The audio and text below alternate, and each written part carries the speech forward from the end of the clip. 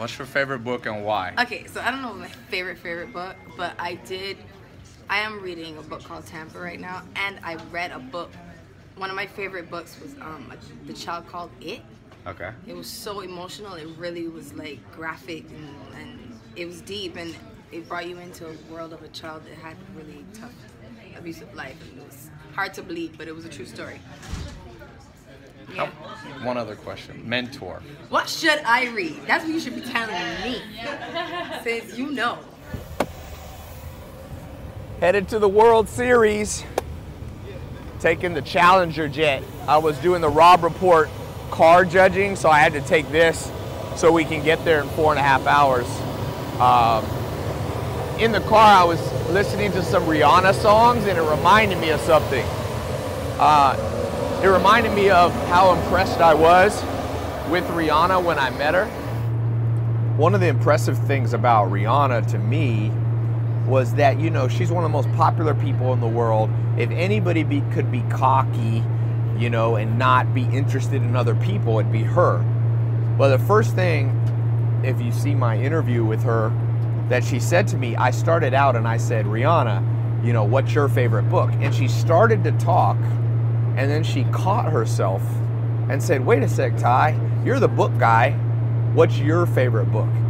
And you see, I can't tell you how many people who have accomplished less than Rihanna, okay, are so much cockier than her. See, that question is a sign of true humility. When you realize you don't have all the answers and that someone else does, and that you also, in the 67 steps, I talk about how you have to know who's in the room. One of the reasons that people can't find mentors, it's not because mentors don't exist, it's just that 9 out of 10 times when somebody's actually around a mentor, they'll kind of act like, yeah, I need your help, I want to learn from you, but I kind of already know what I'm doing. I've seen that so many times, and it's annoying to mentors. If one of my mentors has been doing real estate for 40 or 50 years, when I talk to him about real estate, I'm like, I know nothing, even though I do know, but in comparison to him, I haven't even been alive that long. So I give him what's called deference, respect. And so Rihanna, even though she didn't have to, you know, I know a lot about books. I've been reading, and I've got the largest online book club in the world right now.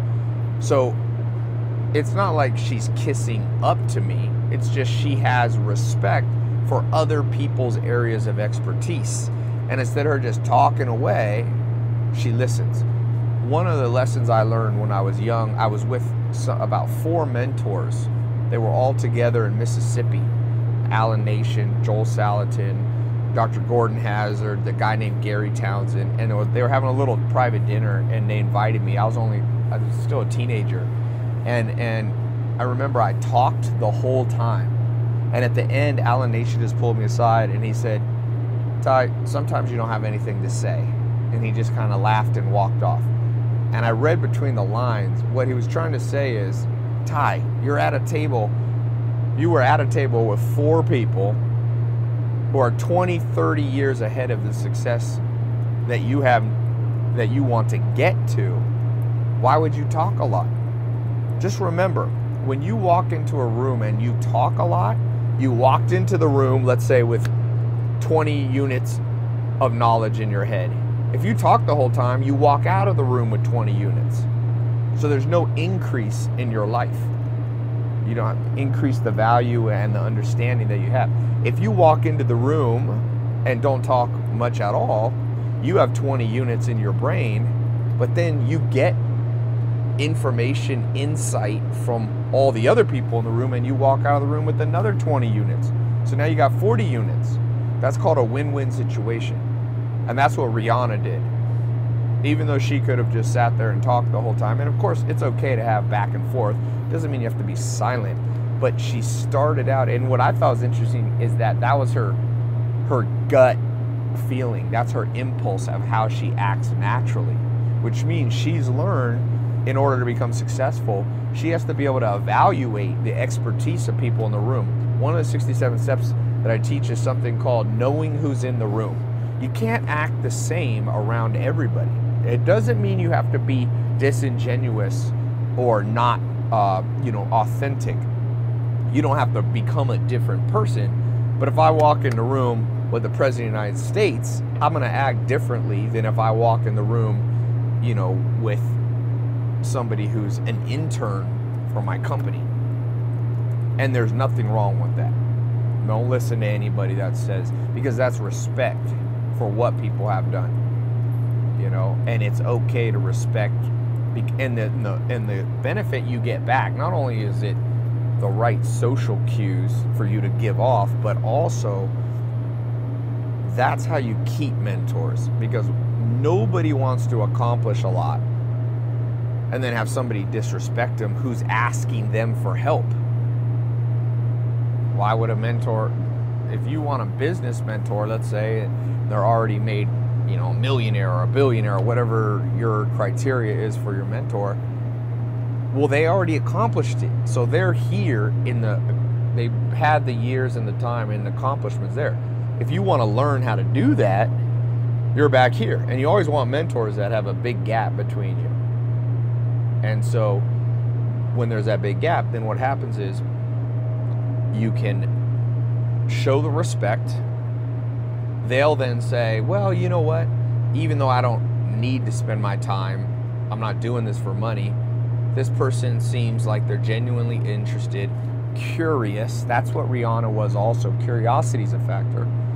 And then they'll reciprocate back to you, because most mentors realize at some point in their life they were helped by somebody else, so they're open to helping, but nobody wants to help somebody annoying. Joe Salatin used to tell me, I don't mind carrying a man tied, but I don't want him to drag his feet.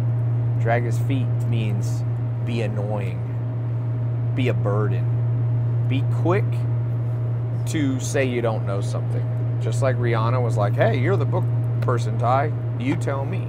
So she walked out of that meeting with new insight. I talked about some books, and I sent her a present, a book. And so she came with more. Chris Paul's at my house this week for lunch, same thing. This is a multiple-time all-star, $100 million NBA basketball contract, head of the Players League, all-star. You like the Ghost? Me. You had what? You had the Wraith too? Yeah. I don't know what's better. Chris Paul here. I just want to wish you the best. Wish you would have been here so I could meet you, man. But best of luck in my prayers. And he was like, Ty, I got some questions for you.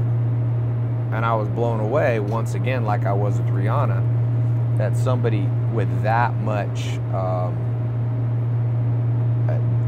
achievement, that much status, is still curious, respectful, and interested in what other people have to say. And that, see, you got to reverse it. That's the reason they are successful. Rihanna's not that way because now she's successful and turned into that way. She got to that spot.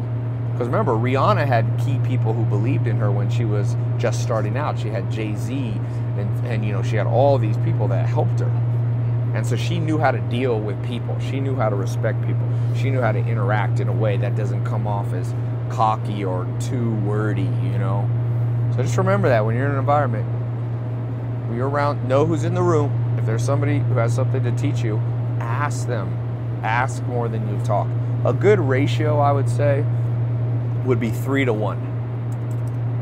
You're in a room, you realize you're with somebody, a potential mentor or somebody you can give insight. Make sure if you say one sentence, you don't talk until they say 3 sentences. Okay, that's a great way to do it. Good little ratio to keep in mind. What books speak to you the most? What books? What type of books? True stories. They have to be true, real life things that have happened, or autobiographies. I love those. I only watch documentaries or reality TV, things like that. I'm obsessed with real things.